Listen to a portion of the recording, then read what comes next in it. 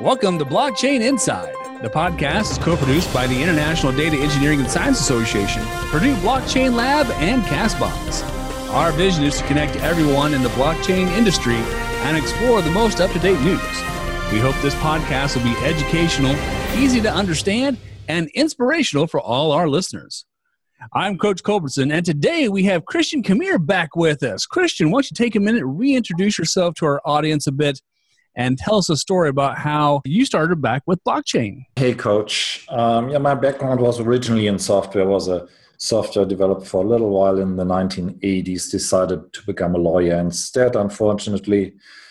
But then was fortunate enough that I ended up at an internet service provider during the dot-com days. We sold the company, which allowed me then to basically retire from the law, become a venture capitalist, moving to Southern California from Germany, and been in venture capital ever since. And because I'm super interested in the internet space and have been thinking for a long time that we never actually developed the World Wide Web, but we developed the commercial web, have been writing on that topic for about a decade by now. So when I first learned about the blockchain, I thought, wow, this could be a great start to actually build the World Wide Web. So here we are.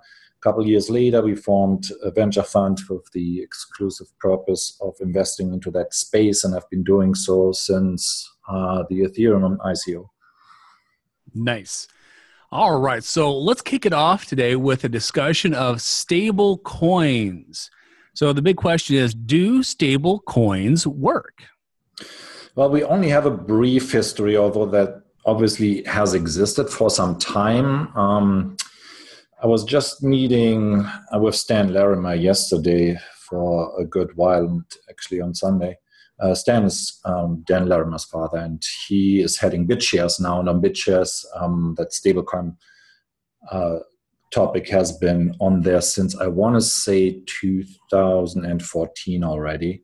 And so pretty successful. But the most visible one would obviously be Tether, because it has the largest market cap. And so there, the history is a little bit shorter. We can only look back for like a year and a half. But with one exception in January, where it briefly dropped down to 92 cents, it has been pretty stable at 99 cents and or $1.01. But with a market cap of 2.4 billion, I would expect to stay where it is. And then I look more towards MakerDAO, to be honest, as far as stable coins and the DAI there.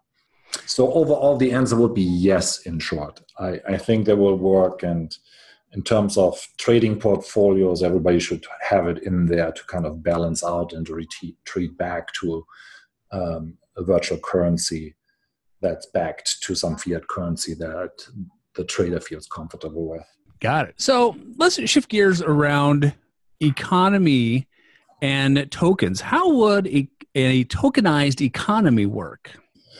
I mean, obviously, that's a big topic. I started a book on this last year, and I'm still at the very beginnings. But so if you look at how an economy works, right? So it's heavily influenced by mainly the flow of four things: electricity, information, and currencies. So that makes up a company's infrastructure. So you want to look at the transportation, energy, telecommunication, and money markets of a particular economy in order to discern how it's going to be influenced specifically by blockchains and any tokens being created on top of this. So if you look back a few years ago, Thomas Friedman wrote an excellent book that was titled "The World is Flat." And so in that book, he describes how national economies experienced a wave of decentralization, essentially, with the emergence of advanced telecommunication system in form of the internet. So the net removed the friction of having to send physical documents, which is costly and time-consuming. It enabled organizations to distribute information related to jobs to companies and individuals around the world at next to no cost, and through email and file sharing. And then voice over IP, another technology enabled by the internet, then further removed the high cost of international phone calls, which now allows companies to maintain call centers in nations with lower minimum wages. And so the World Wide Web also created, in essence, new marketplaces in which providers from every country with access to that network can compete. So blockchains then have the potential to remove frictions from all infrastructure segments as well as from regulation. So if you're looking back at those categories, transportation, you've got a lot of projects attacking the supply chain management friction at the moment. You got energy-based blockchain solutions for peer-to-peer sales of energy for people that create directly, i.e. in solar. And then obviously the last two topics are most important. So telecommunication and internet. So aside from actually redoing the internet infrastructure with world computers, so that's typically what Ethereum is being referred to, and the new Earth operating system, so that's EOSIO. So they create what we call the Internet of Value distribution. You probably have heard this a couple of times. And so what that means is, as of today, transfer of assets often requires at least one or more middlemen, and they are generally compensated for their involvement. So asset where the ownership is recorded on a blockchain can reliably be transferred without those rent-seeking third parties. And properties and other items that today require brokers and agents could be traded with much greater efficiencies, and you probably come across a lot of projects in that space already. We do, at least. So economies which empower their participants, and so mostly their citizens, to maintain their ownership records on blockchains will eliminate those unproductive and rent-seeking institutions. And then lastly, and most evidently, money, right? As money in essence is a technology, and it was invented, if you read the initial white paper, to solve this double coincidence of wants problem, right? It evolved initially from commodity money, where money was represented by precious metals such as silver and gold, and then into fiat money, money by decree. So in fiat money, trust into the commodity was replaced with trust into your government. And so the government then assigns licenses to middlemen, such as banks, to control the flow of this money. So there's one big bank organization that you know as SWIFT, the Society for Worldwide Interbank Financial Telecommunication. And that organization links more than 11,000 financial institutions in more than 200 countries. And they process like 15 million transactions per day. But as you know, these SWIFT transactions can often take days, and sometimes, if it's internationally, weeks to settle, and often carry very, very significant fees with them. So when Bitcoin introduced the concept of money over IP, so like voice over IP, it's a peer-to-peer technology. This doesn't require any middlemen, and none of the legacy technologies that these people employ. So blockchains such as EOSIO, they can already handle more than 100 million transactions per day. So a multiple of what the current SWIFT system handles, and there's hardly any cost and no time delays attached to that. And then lastly, and that's its own very big topic, is this whole decentralized autonomous organization topic. Forbes just published an article that I wrote recently about that topic. But in essence, it's the idea that you can remove the inefficiencies that for-profit corporations create by making the for-profit motive the main driver of its economic activity, by replacing it with for-purpose entities. And so the typical example, I probably have brought this up with you, is if you want the best search engine, then the best search engine is not the one that clubs you with advertising at the first results, but removes all that advertising and finds another method to get compensated for its services. But again, it's probably its own topic, but that's a topic that's going to become most important, in my opinion, for economies at large. All right. Well, that was a mouthful. That was a lot. That was beautiful work. I can talk about this topic for a very long time. Yeah. Let's switch gears to the gaming industry. I know that while we were talking before we were recording, you started to write a white paper around blockchain and gaming. But current games on the blockchain are limited by the technology. So in order to apply to the blockchain, we really need faster and cheaper transactions. What kind of improvements on current day blockchains need to happen to enable game productions on that blockchain? And well, yeah. Okay, go Go ahead. I had more, but I think that's a good start. Sure. So actually, blockchains such as BitShares that I mentioned earlier, which uses Graphene, that's also part of EOSIO, they already support 100,000 transactions per second right now, and probably within the next half year to a year will support millions of transactions per second. But if you wanted to deploy, let's say, Ethereum right now, what we see projects do, and they do this for different purposes that I can go into, they create a sidechain, right? Because oftentimes you don't need to record every movement, let's say, that is happening inside your game world, for example, on the blockchain. So there's no need to record the fact that I just bought a sword for, let's say, the equivalent of $1 immediately on the blockchain. You can reconcile this within the time constraints of the current Ethereum implementation, although that's obviously going to go faster.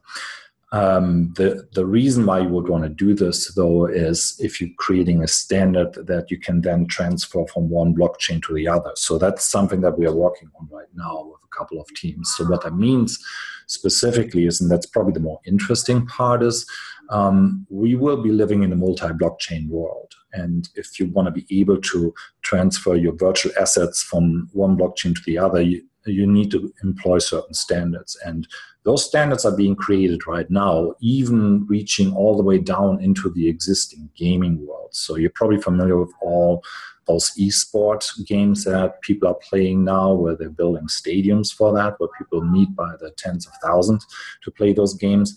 So they're working on mainly two specific engines. And so there's now companies that build software development kits, SDKs for those, that also reach them back into the blockchain. So as a user, the way you experience that, you can buy and maintain one game item and transfer this into something else, into another game, or you can hold it in your Ethereum compatible wallet and transfer it to another user. And he or she doesn't even have to play the game, but can then hold this particular item. Got it. So what chain right now has the most potential to be the chain that many game developers are going to be adopting and using? And why do you think that particular chain has advantages over others? It depends on what you're going for. So Ethereum still has the most developer support. Obviously, that's a very important criteria, because Betamax didn't die because it was inferior to VHS, but VHS just had more support. It's kind of the same scenario here. At the same time, obviously, EOSIO and the team over there, they're deploying enormous resources to different teams right now to provide development kits that make development on the EOSIO blockchain much easier than it is at the moment. So long term, again, the resources that are available to EOSIO are greater than the ones that are available to Ethereum at the moment, whereas Ethereum has a larger development crowd. They might all change, or they might just split the market in between them. It really depends, as a developer, if you're looking at this, what languages are you more comfortable with. For the most part, you're starting out with C++ and you want to add to that. But again, that's probably too nerdy. I definitely think that our audience probably digs that nerdiness. So but let's dig into some nerd factor here. Let's talk about the difference between delegated proof of stake and proof of stake. So proof of stake system requires a user to put up a certain number of cryptocurrency, right? As a stake to be able then to verify transactions, and the creator of a new block is chosen pseudo-randomly depending on the user's wealth and the coins at stake. In the proof of stake system, blocks are forged, not mined.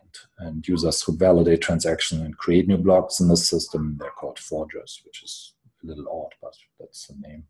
And in a delegated proof of stake system like EOSIO, users vote to select witnesses. And those witnesses must have collected then the most votes to earn the right to validate transactions. And users can also just delegate their voting power. That's what happened mostly now, to users who they trust to vote for witnesses on their behalf. And if they ever lose that trust, obviously you're just moving your stake, and they will no longer be able to move and make their money validating that. And you probably know about the 21 master nodes on EOS.IO.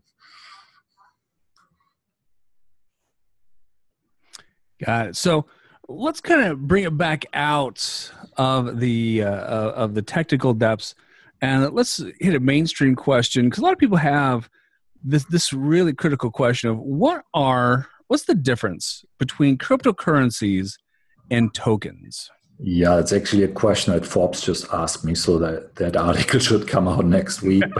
Yeah. So to understand cryptocurrencies, I think what you first should do is just recall the fundamental tenets of what currencies are. So they're units of accounts, a store of value, and medium of exchange. So you first want to look for those fundamental tenets. So blockchain-based virtual assets, such as cryptographic tokens, often demonstrate those three characteristics of a currency. However, you should always consider when these functions should be seen as a side effect of the objective that's inscribed by their creators into the software code, right? So look at Ethereum. Ether is the virtual asset on the Ethereum blockchain. So Ether but is stated as the fuel for operating applications on the platform. So as such, Ether is the functional element in the Ethereum blockchain and application, which use it for the execution of an instruction or computational step. So transaction costs on Ethereum blockchains are consequently also labeled as gas. And like its real-world counterpart, gasoline, this virtual gas should be valued and looked at not as a currency, but as a utility. And so as a token in essence, even though if you're just looking for the simple distinction between what's a coin and a token, I think people always use this wrong. It's very simple. The coin is the original currency on its own blockchain. So you can actually segment the coin market cap by that. But moving on from like the whole token concept, the Ethereum blockchain, as you know, provides an easy to navigate token generation interface. It's referred to as the ERC20 token standard. And the standard basically ensures that all persons that have a wallet that adheres to that standard can use any token that's being created on that API. And so can all exchanges that use that standard list all the tokens that are being created on this API, and that's why you saw the explosion of these tokens. And but what's important here is these tokens are often designed for a specific purpose, such as the usage of the token in a new application or a new platform, and there the tokens might fulfill additional functions as embedded by a programmer into this particular smart contract. Because at the end of the day, every token is a smart contract, but you define what the smart contract should do specifically. So if you're looking at this often quoted Chuck E. Cheese token and its cryptographically secured neighbor, so to speak, then these are not meant to be unit of accounts specifically. So they don't really fulfill the currency character. So they are just tokens. They're just a utility of sorts. And even if you're looking at Bitcoin, for example, so Bitcoin, when it was originally created, by the way, Bitcoin lowercase that's the currency. I can't pronounce it with lower currency, but people always do this wrong, so I like to mention that. It was created with the specific purpose of creating electronic cash, right, as a new medium of exchange. But